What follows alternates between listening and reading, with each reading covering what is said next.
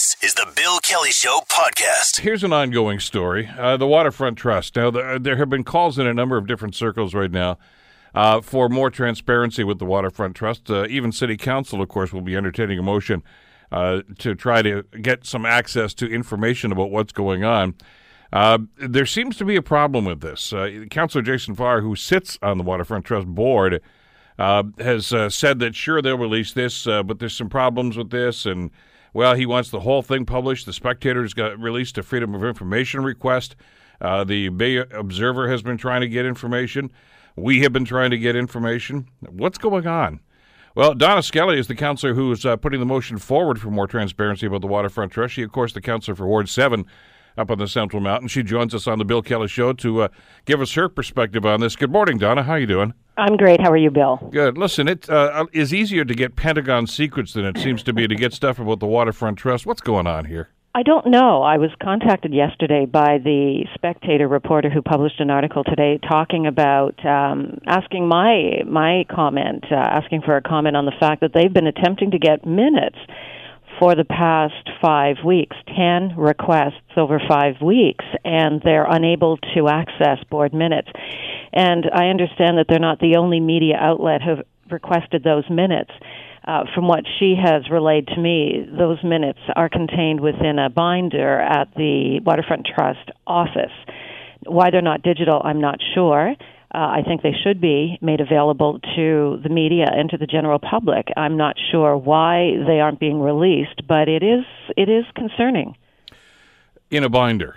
In a binder in 2017. What do we do? Is this that 70s show here? What do you mean? What they don't even use digital technology? Is that what you're telling us? Well, I'm just relaying what this specific reporter had mentioned to me. Keeping minutes in a binder in 2017 is unusual. It's not illegal. I believe that they should be perhaps digitized at this point, but regardless, if they're in a binder and these requests were made over the course of 5 weeks, I would hope that someone would have attended that office over the course of the past 5 weeks, being that it is the busiest season you would expect at a waterfront, yet they have not been made available. Yeah, I read Natalie's column, or piece rather, Natalie Patton, of course, from The Spectator, who wrote the piece that appears in today's edition. And the rationale, as I read the story, is that, there's a lot of people on holidays at the Waterfront Trust, so they can't really get the binder to them. If it's on somebody's desk or in somebody's desk, what are you telling me? You can't access it? Is that what the point is here? It just seems that we are getting the lamest of excuses here, and all people are asking for is information, and instead we're getting a song and dance. I mean, Councillor Farr is saying here they're a very small segment of folks intent on distorting facts. We're not distorting facts, Councillor. We want the facts. I agree. We don't know what the facts are because we don't have access to the information that's been requested. We have been provided financial statements, but in my opinion, the financial statements really don't include enough detail to address questions that are being raised at council and in the general public. And let's face it, this is our money and this is our waterfront. And we have a right to know where this money has been spent, why it's been spent the way it has, who is being paid, how much they're being paid, what plans are in process. We need to know this. We have a right to know this. This is land that is owned by residents of the city of Hamilton. They own all of the money that has gone into, it's their money that has gone into fund the Waterfront Trust. We should be given access to information, and I'm not sure why it isn't being provided. Well, and the explanation by Councillor Farr that we're distorting facts here, we in the media that are trying to seek some information here, I think is ludicrous, quite frankly. Because we're trying to get information about this stuff here. And one of the questions I've got, and I've raised this with you, and I've raised this on the program a number of different times right now, is given some of the questions about the business practices of the Waterfront Trust, why were they automatically brought in as a partner for the Pier 7 and 8 development? I mean, where's the business case to show that, yeah, these guys have got their act together? Because what we seem to know so far seems to indicate quite the contrary. Which is the reason why I raised the issue and put forward the motion at the last council meeting. when the trust came forward asking for approval to reorganize the board itself, to restructure the board, and requesting expanded authority, autonomy, if you will, over the future planning, direction, control over the waterfront, publicly owned lands. That was simply a request that couldn't go unchallenged. We need more information. As you just pointed out, it has a history of, let's say, not being the most successful in some of its business enterprises. I don't understand why the cafe is not making more money than it is. It's breaking even now. But when you are the only exclusive establishment on a waterfront, I would expect that you would be making more money than that. And if not, where is the business case? Where is the argument that the same group should be given control over our waterfront? Let's see where it stands. And I had initially asked for financial statements going back 5 years, but I really think it's time we look at the Waterfront Trust from its inception and understand how we arrived at where we are today.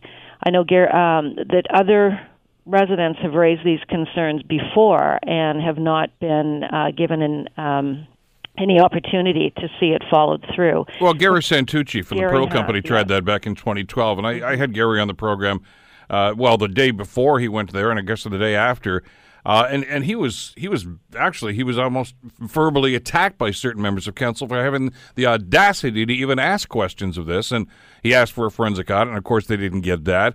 Council passed a motion unanimously giving a thumbs up to the Waterfront Trust, and based on what? I mean, there are some questions that need to be answered here. And perhaps, as I said, perhaps it is time to really go back and look at what has transpired since its inception. I've only asked for records for the past 5 years, but it needs to go back to the day that the trust was formed and find out, why certain projects were undertaken. Let's follow how much money went to certain projects, and let's really see so that it's transparent. If there's nothing there, then it completely quashes any sort of perception that there is business that is going on behind closed doors. If nothing has happened, then open your books. Then share with us the minutes of the meetings. Then let's have a really open, honest discussion about what has happened. And I think that is really important. I think it's necessary at this point. This is a story that is not going to go away at this point. People across the city are raising eyebrows about what they're reading, what they're hearing, and they are starting to ask questions, and they want answers, and they deserve answers. And not the song and dance about the fishing derbies and everything else. I mean, those are cute little stories, but look at, the history of this place. I mean, the whole thing was struck, this whole trust was struck because there was $6.5 million given to the city by the federal government as part of a legal settlement. We get that.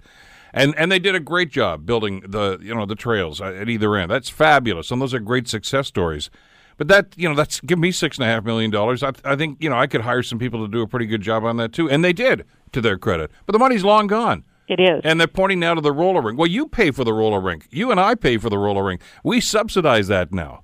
We're subsidizing everything down there. And the last numbers I saw were published in the Spec about a year and a half or so ago, and they said the trust has lost about $2.5 million over the last 7 years. As a taxpayer, I'm concerned about that. I'm not presupposing, Donna, anything about anything untoward or illegal. I just want some answers. And actually, nobody is, and I certainly am not either. I just want a very open, an opportunity to open the books, to have a very honest, open discussion, going right back to charting the history of the growth and all of the transactions at the Waterfront Trust, so we can all feel comfortable that this has been operated efficiently, that the money has been spent wisely, that it's being run properly, that it is the money that we had directed towards the Waterfront Trust went where it was supposed to go, and that we got good value for dollar. Instead of simply saying, no, just trust us, we can't. It's not. It's our money. It's not actually our money. It is the public's money, and they have a right to know what's going on. I think what's happening is people in general are tired of being told to just be quiet and go away. They simply want to trust the people who are in charge of their money. That's all they're asking for. They're not accusing anyone of anything. They simply want to say, show me what you've done, be transparent, and if everything's fine, we'll go away. You can continue. If we believe what you've done is good value for money, we may possibly agree to expand your authority. But if we decide that, somebody else or something else or the city staff could do a better job, then perhaps that's the route we should go. But we should have the opportunity and the right to question any dollar that has been spent that is a tax dollar. Those who are defending it, and that seems to be a shrinking number these days, always try to draw the analogy between this and HSR and say, well, look, not everything in the city is going to make money. And I get that, but that's a very, very poor analogy. That's apples and oranges. Transit is an essential service to get people from A to B. This is a private partnership with land that the city owns right now, a private-public partnership that's gone on. And the example I use, which I think is a far more apt description and comparator, was HECVI, where you've got these huge assets, and you had a board that was supposedly running it. They were losing money. Things were not going well. Council decided, all right, we're blowing this thing up. We'll take it back in-house. We're going to find somebody who can do this. And it's working out fine. It is. And that may be what's going to happen here, but you can't do that in the absence of any information. And these guys here just don't seem to want to cooperate. No, and it goes back to just let people feel comfortable that their tax dollars are being spent with respect, that they can trust those who are overseeing the billions of dollars in the city of Hamilton with the money, their hard-earned money. We pay top dollar for taxes in the city of Hamilton, and we have a responsibility to the taxpayer. And what they're asking for is not unreasonable at all. I think it is only fair to show them that we are treating their hard-earned tax dollar with respect. But at this point, I can't argue that we are, because I don't know if we are, because I can't get that information. It will be coming forward. I'm going to be asking in the October 4th meeting that the people who can actually answer the questions, the auditor, the bookkeeper, Warner Plessel, right back, if we can, to its inception, be on hand to explain what's going on, what happened, why are the minutes not available, why isn't the cafe making more money, what are you spending the money on? Let us. Well, understand. I'll throw another one at you, Donna. Maybe I'd like to know how come they're involved with Canada Revenue Agency for the second time in a number of years right now for being in default of their taxes. I don't know that too many other city departments, if any, have ever been in that situation before. Great question. And also, why was the charitable status rescinded? Rescinded. It was annulled. Yes, these are all issues that we haven't had an answer to. Questions that have been raised that haven't been answered, and we deserve that. We as a taxpayer deserve that. And again, it's not an accusation of anything that's malfeasance. I'm suggesting what we simply want are answers to questions, and keep everything above board so people feel comfortable that their money is being spent wisely. Well, and let's not forget, since we're doing this, and since you're being diligent about this, and that's great to see, there's a potential lawsuit between Sarcoa and the Waterfront Trust is right in the middle of that. What was said, what was promised to whom, and why all of a sudden are big dollars implied. I mean, because you know darn well that the city taxpayers are going to be on the hook for that legal settlement, the legal costs and everything else. So there's a lot of questions here. And for the trust board to simply sit there and say, just back off. You guys you're distorting the facts. Those are the facts. Those are the facts, and now we want some answers. Exactly. Who's paying for the legal fees to represent the trust if it doesn't have money? Well, that seems to be a pretty obvious answer, don't you think? Well, does it? I mean, where's the money coming from? I don't know. I doubt very much there's any legal firm that's working pro bono for the Waterfront Trust. I doubt it as well. So, again, another question that has to be answered, and it's an ugly, unfortunate situation on the waterfront. The Sarcoa restaurant folding, and then this $15 million lawsuit. Unfortunately, because it really is a bit of a stain on us moving forward. That is something that the Waterfront Trust held as a badge of success, as a key to attract more business, and now they're mired in a lawsuit and millions of dollars, and it's shuttered and auctioning off its goods. It's unfortunate. I think that the fact that they can't, the latest thing is hearing from the media that they can't get access to board minutes is really disturbing. The fact that they're being kept in a binder is odd. Again, why aren't they electronic? That I would have assumed in 2017 that we would have had electronic copies of financial statements and board minutes. It's not an unusual or unreasonable request. So again, it's just one more issue that the Waterfront Trust is going to have to address.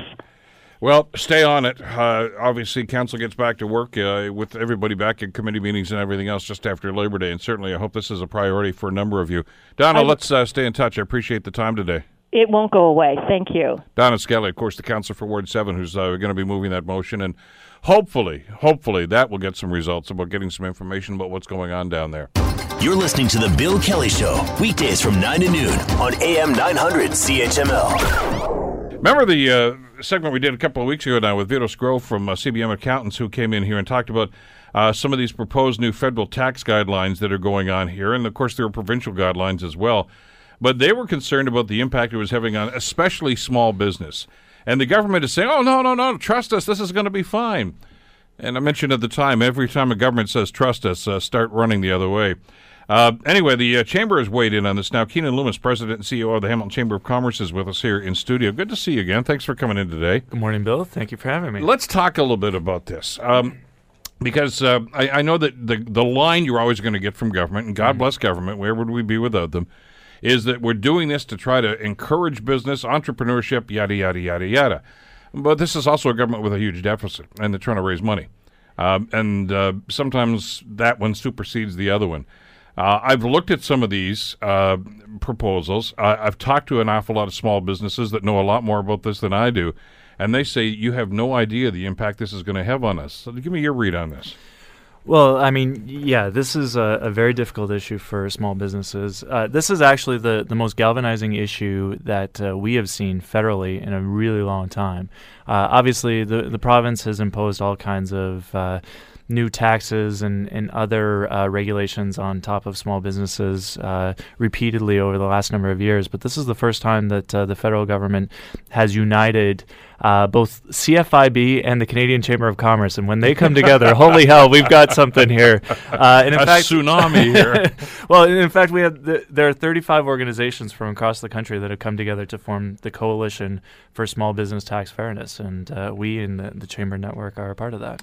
Speaking of fairness, good word. Let me ask you about that, because one of the criticisms the government has of you, not particularly you personally, but I mean the bodies, and those that have raised their voices against this, is saying, look, these are just a bunch of high-paid, doctors and lawyers that just, we're going to tuck into this, and they're not going to be able to have that condo on the Riviera.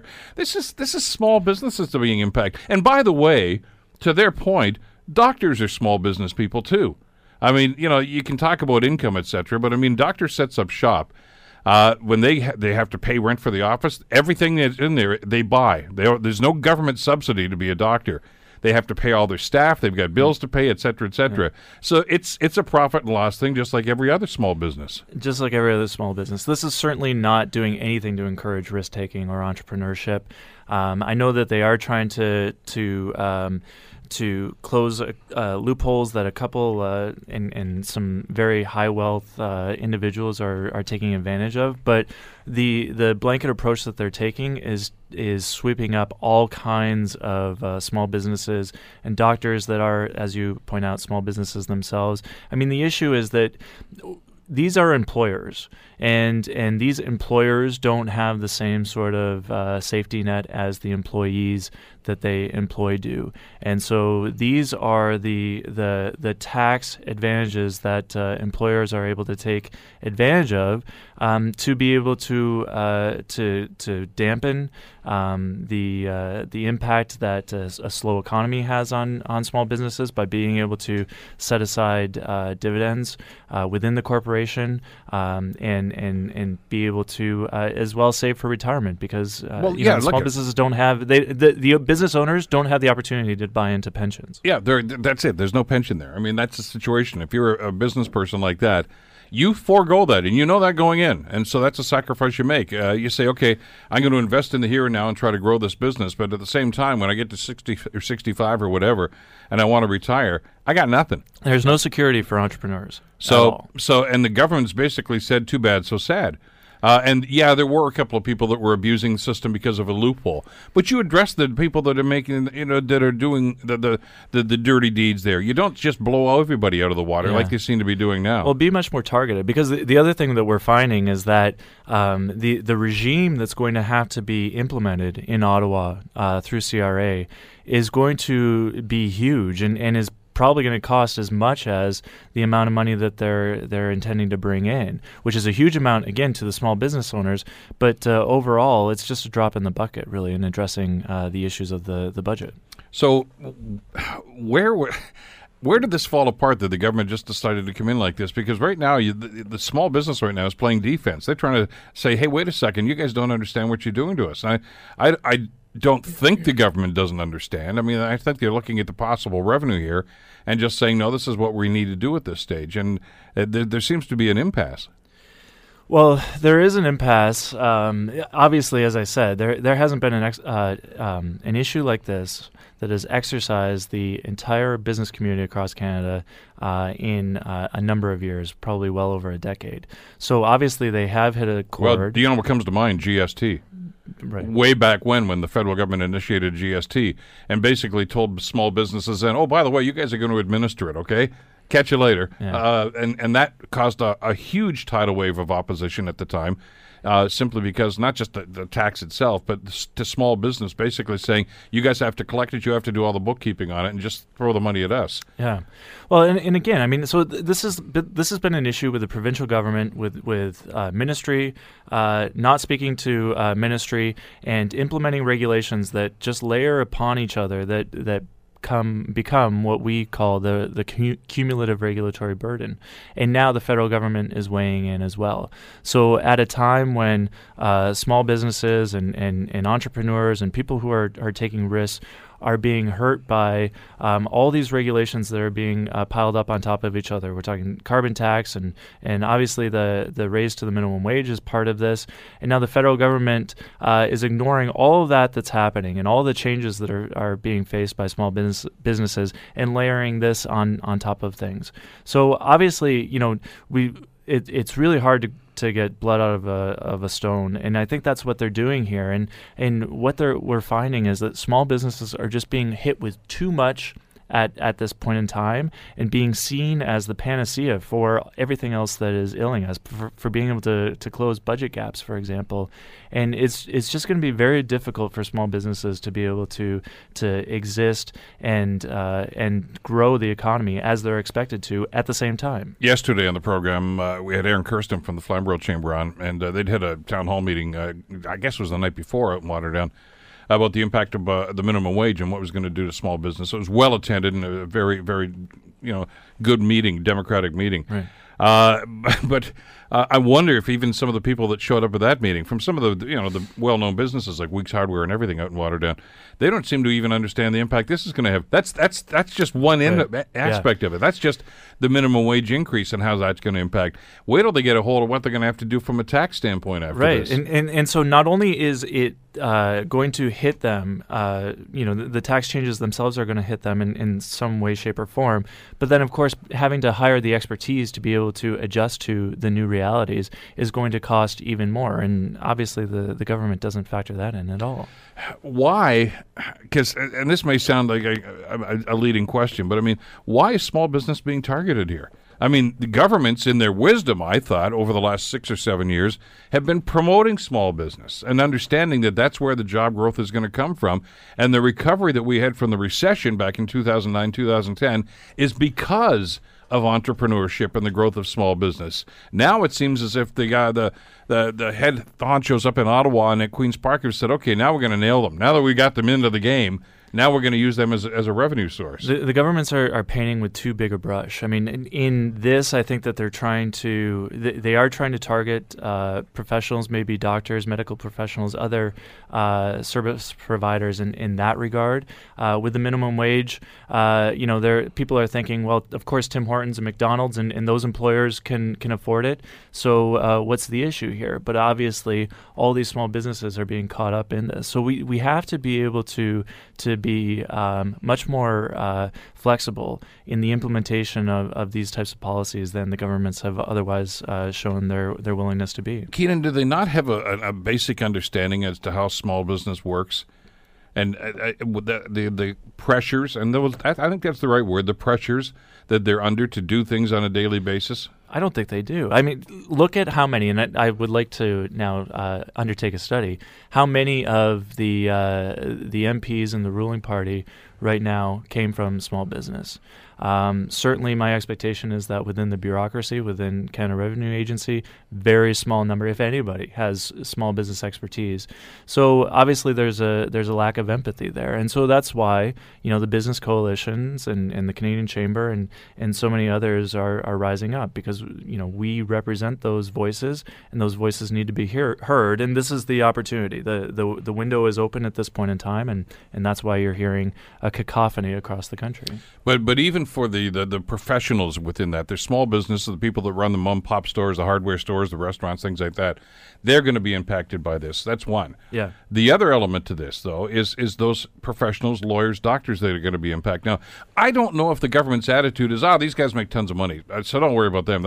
They can just increase their fees. They won't let them. That's another government restriction that's come into place right now. Of course, the doctors' fees, and now what they're trying to do to the legal profession and putting caps on income for things like this. And they're squeezing people out of the businesses. And you know what's going to start happening is the same thing we saw with the doctors themselves about 20 years ago, is they're going to start saying, I can't practice here in Ontario. I can't run a business here in Ontario. I'm going to go someplace else.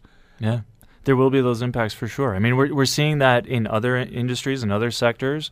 Obviously, manufacturers and those that rely on exports are being pressured more and more, and finding it more difficult to operate out of Canada with higher regulations and labor standards and environmental standards and all of that. And those are all well and good. But when you are exposed internationally, and you're going up against what's happening in the U.S., for example, it's becoming more and more difficult to compete. And so I guess they're done squeezing that, or and now focusing on a different group. It's just frustrating because they don't seem to understand the kind of problems that they're causing. And because of that short-sightedness, invariably what happens is all of a sudden they're going to find themselves in crisis mode a couple of years down the road, and then they're going to be scrambling to say, okay, what do we need to do to bring some of these people back? And they're going to have to ease all of this stuff. So, why go down that road in the first place? Why not just listen to what business has to say?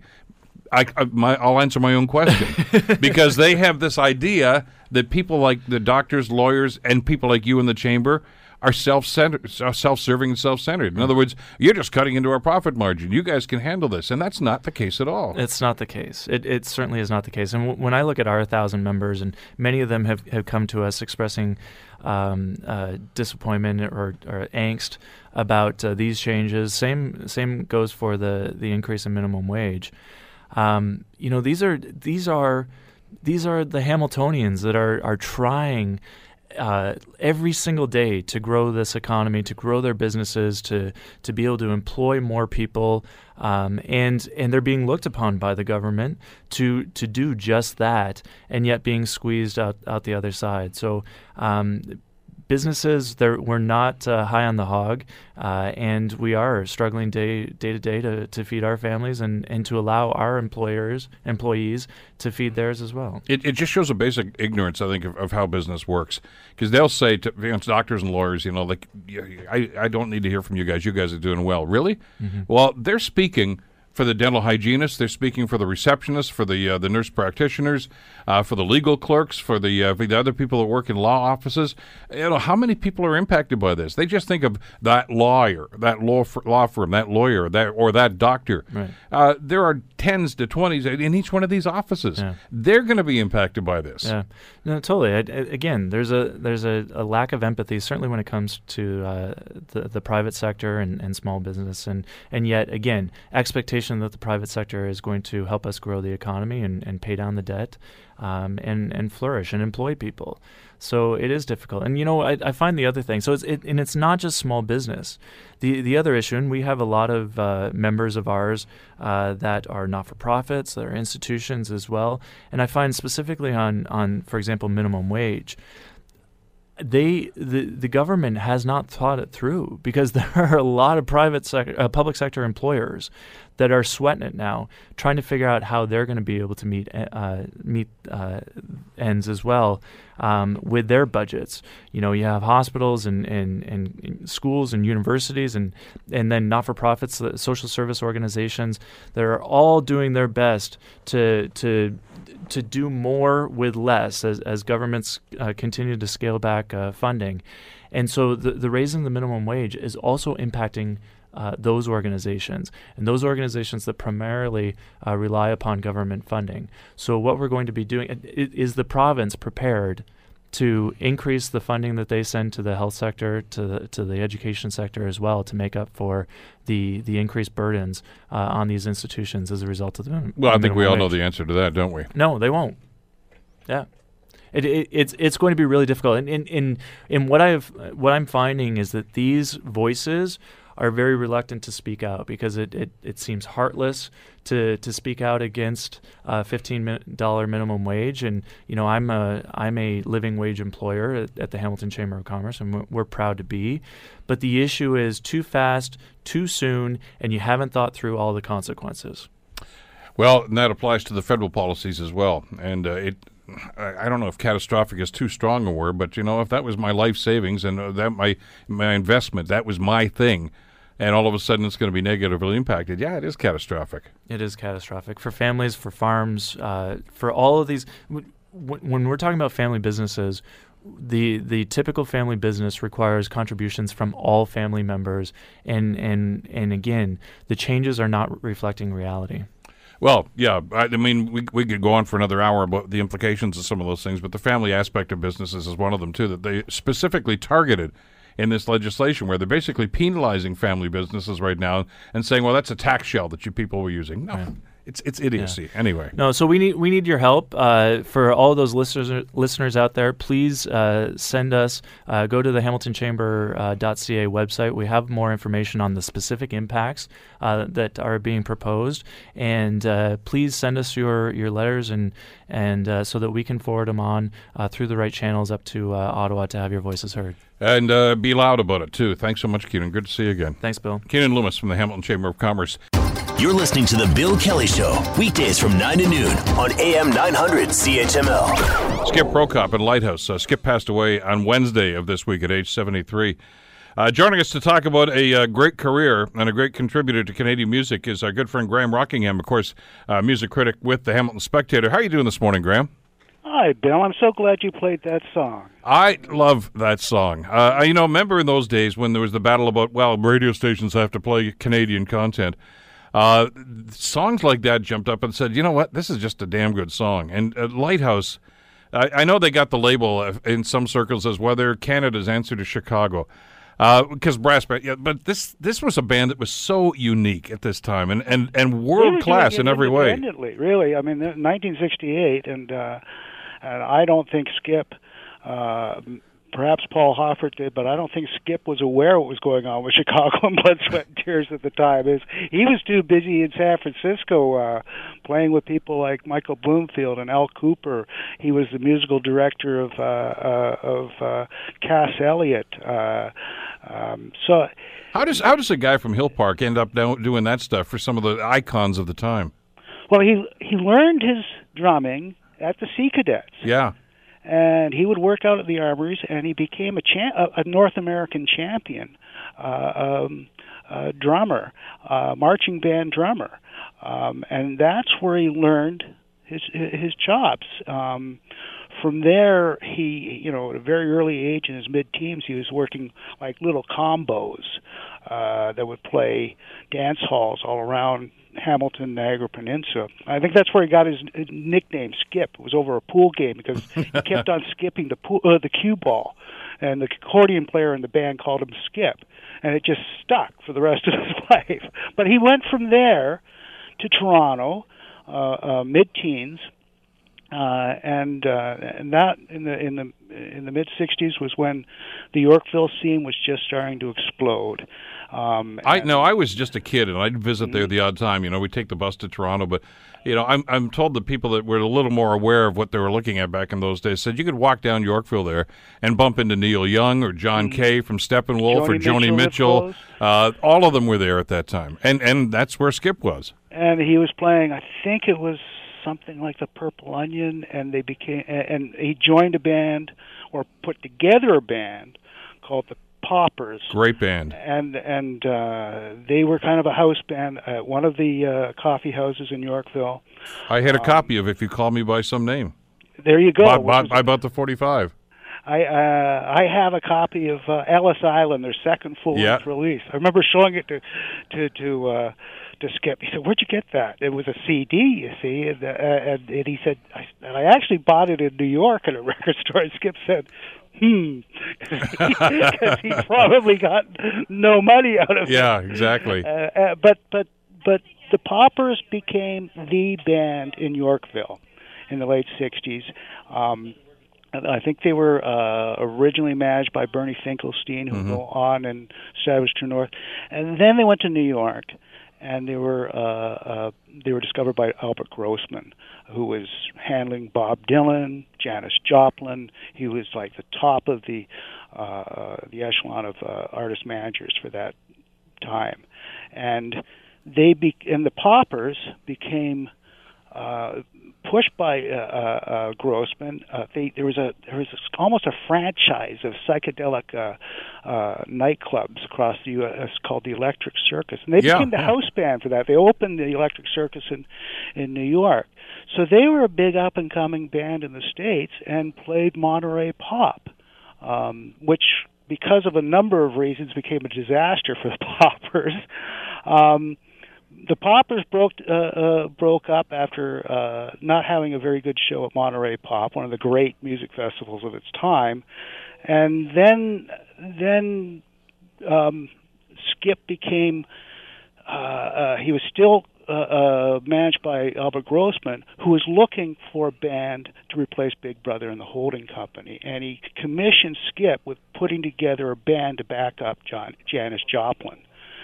So Skip ended up in summer '68 in San Francisco as the Haight-Ashbury scene was going crazy, and all those bands like the Grateful Dead and the Jefferson Airplane were taking off, and he became like the house drummer of the Fillmore West, where Bill Graham, the great promoter, which he ran. And so he sat in on famous recordings like The Live Adventures of Michael Bloomfield and Al Cooper, a fantastic record. And through that, he became musical director of Cass Elliot when she went solo. I remember him telling me they did 6 weeks in Las Vegas. It was like the first time a rock star had ever played Las Vegas. And meanwhile, Paul Hofford, who he had met in New York, Paul was originally from Brooklyn, I think, and had settled in Toronto, had been coming to Skip saying, we should put together a rock orchestra.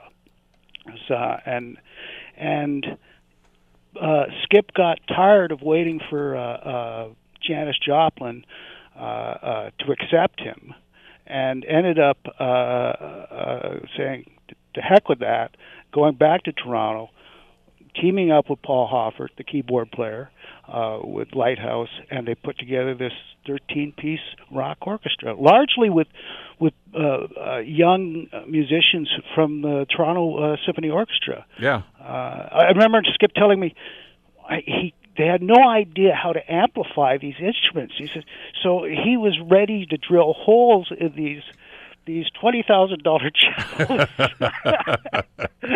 and attach pickups to them, and that was, of course, not a good idea. But he had no idea of the value of these orchestral instruments, and they went on and created so many great songs.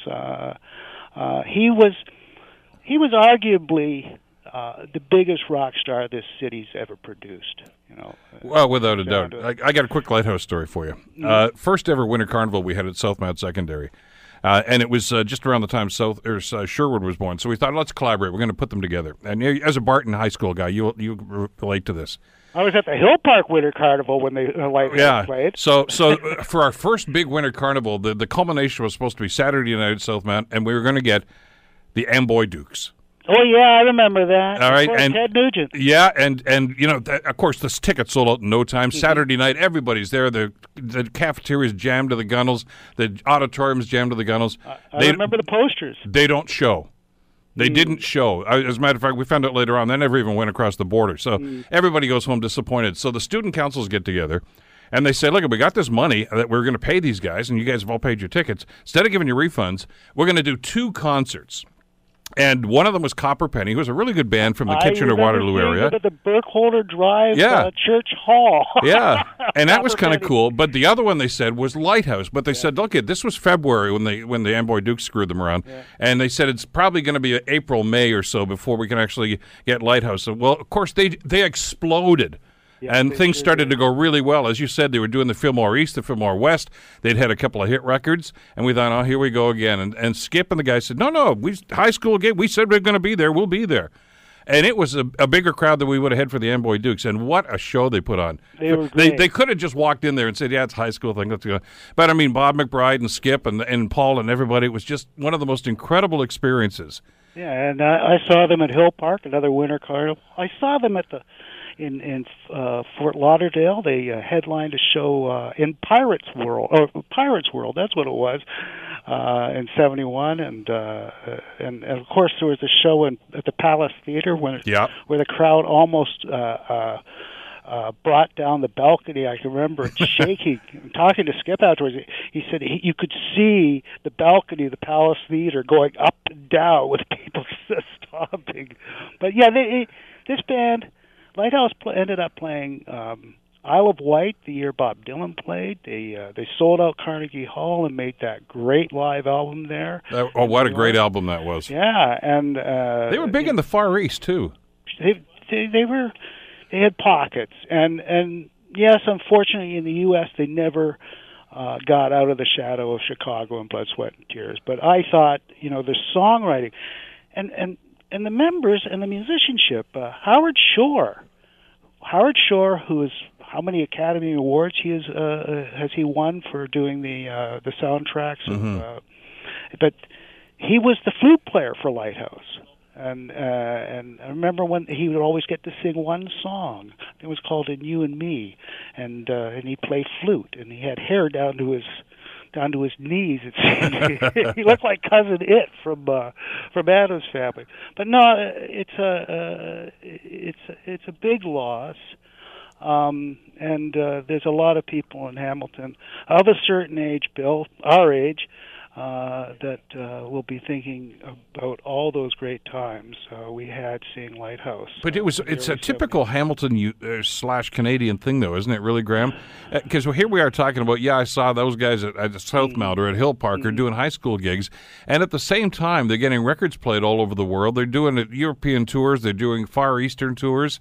Their albums are selling great, but they still never lost track of where they came from, and they never turned their back on where their roots were. Well, I remember high schools paid pretty good money then. I remember Barton. We were talking about Chilliwack, and and they were asking $3,000 to play our dance, and we just decided it's a little bit too much. So that was a lot of money back then. Sure. We ended up getting Mash McCann instead. So another great band from Montreal, And when their hit was happening, so it was a heady day. And it's funny, a lot of it was because of CanCon, and that's another thing that people should be aware about Skip. Skip in 1970, he was like, in '71, he was one of the best-known musicians in the country, and he had this success in the U.S. He actually appeared before Parliament,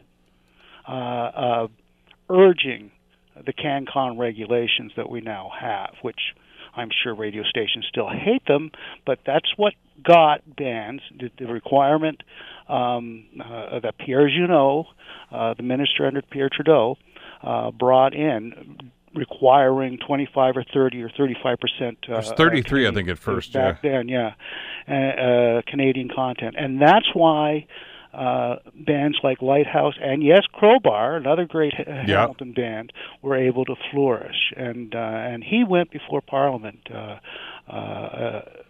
very passionately insisting that this be brought in. And I know some people have criticized the legislation, and a lot of the us in the business that had some problems with it. But these guys, bands like Crowbar and Lighthouse and King Biscuit Boy and some of the other great ones that we've talked about, were doing quite well and very popular, but they just could not get radio airplay because the radio stations at the time were very, very much influenced by what happened in Los Angeles and New York. And it was top 40 radio. They said, these are the 40 songs you're going to play, nothing else. And boy, if we want to emulate that success, we have to do that too. And it wasn't just radio. I mean, you couldn't get a record made up here either.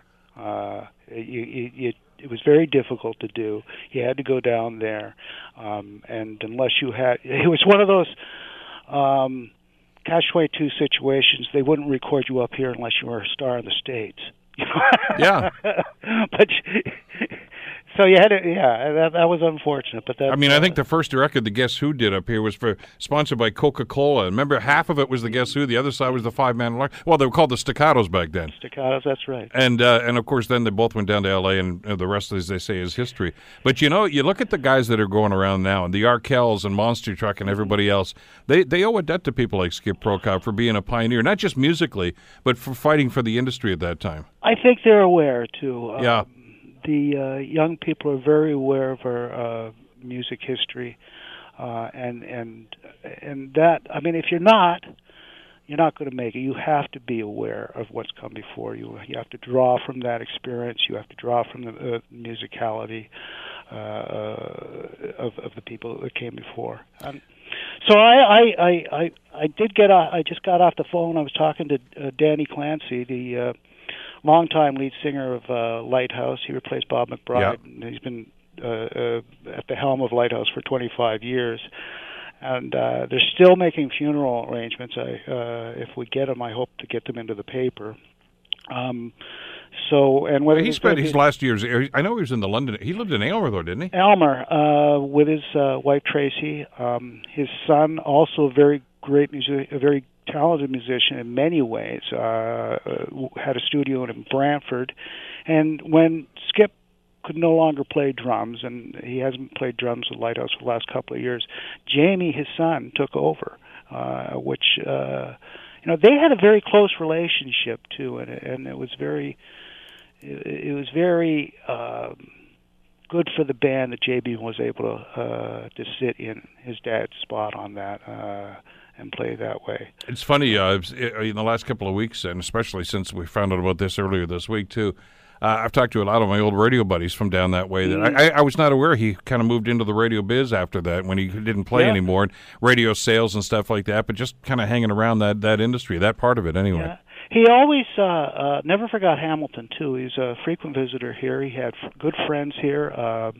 I talked to Bob Johnson, who a lot of people may know as Georgie Fab, who was a well-known producer, songwriter in the 70s, and a good friend of Skip's.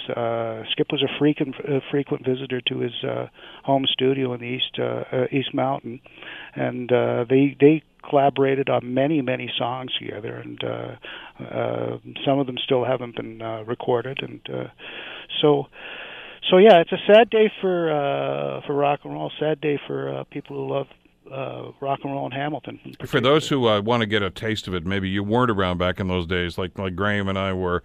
Thank God for YouTube and places like that, because it's hard to find music these days. But go on there, YouTube, check out the one we played, "One Fine Morning." I think is one of that was her first hit. What an incredible song that was. "Pretty Lady," Skip, of course, himself, and so many other great ones. 1849. 1849 was my favorite. Was it really? Yeah. And on it goes. I mean, there's. I just check it out on YouTube. There's a whole raft of things like that too, and a lot of the stuff. Of course, this was their music. They produced this stuff. They wrote this stuff, and I know we're talking about Skip today too, but kudos to Bob McBride, who of course passed away a number of years ago, but one of the great voices of that time as well. And there was just a band that kind of made you proud back in the days when there wasn't a whole lot going on with Canadian music on a national level like that or an international level. To think, hey, those guys just played our high school a couple of weeks ago. Now they're playing Tokyo. Now they're playing Carnegie Hall. That was kind of cool. Yeah, it was. It was. Thanks for spending some time. I know we wanted to talk about the ticket scam, but we'll do that another time too. Yeah, that thing's going to go on for a while. And no time soon. Well, it's going to be interesting to see how Bruce responds to this, because he was one of the first guys to actually stand up to the industry and say you can't let this stuff happen. But I guess this is Broadway. I don't think he can respond. I mean, it's already happened now. But yeah. Anyways, a pleasure, even at this sad time. You're going to be writing about it for what, tomorrow's column? I'm searching photos right now. Super stuff. We'll look for it in the Spec tomorrow then. Thanks so much, Graham. Great talking with you again. Bye-bye. Graham Rockingham, of course, music critic for the Spec, talking about the life and times of the great Skip Prokop, who passed away earlier this week. The Bill Kelly Show, weekdays from 9 to noon on AM 900 CHML.